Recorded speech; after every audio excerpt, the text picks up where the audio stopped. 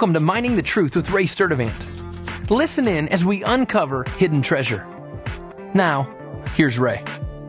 Hi, I'm Ray Sturdivant. We're taking a look at law and grace, and today we're taking a look at what is grace. The simple definition of grace is God's unmerited favor. Grace is the unconditional love of God expressed through the finished work of Christ in His death, burial, and resurrection. We're saved by accepting His finished work as a free gift. Grace is a free gift given that can't be repaid.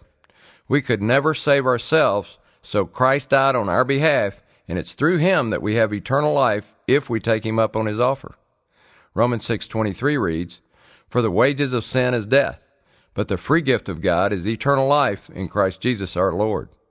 Grace is the opposite of works. It is the polar opposite of earning salvation by keeping the law. Romans 11:6 reads, "But if it is by grace, it is no longer on the basis of works. Otherwise, grace is no longer grace." Being under the law is being under a system of works to gain God's approval, while being under grace means we're freely given an eternal relationship with God based on our acceptance of Christ's righteousness. In the following verse, law and grace are contrasted based on the analogy of a job. Working for pay is to earn a wage. You are due that money. Not working but trusting someone for the wage is a free gift. Romans 4:4 reads, "Now to the one who works, his wage is not credited as a favor, but as what is due.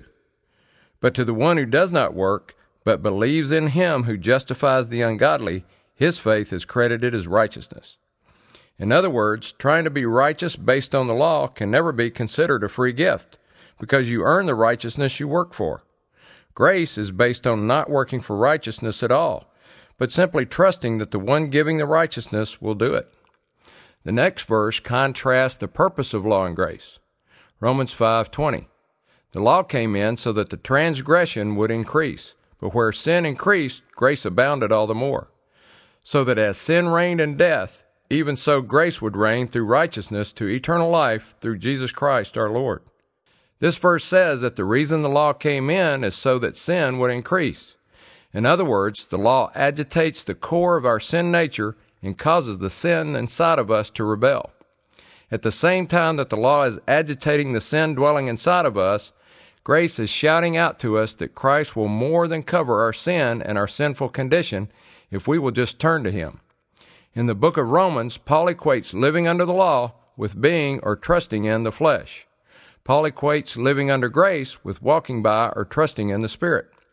Romans 8:6 reads, "For the mind set on the flesh is death, but the mind set on the Spirit is life and peace.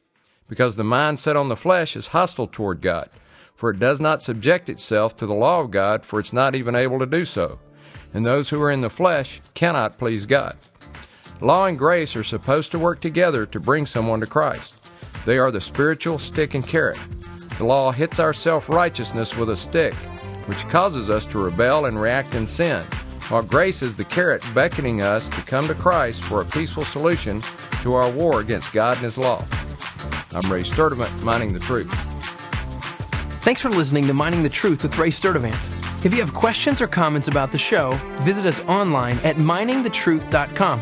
Thanks again for listening, and join us tomorrow as we continue to uncover hidden treasure.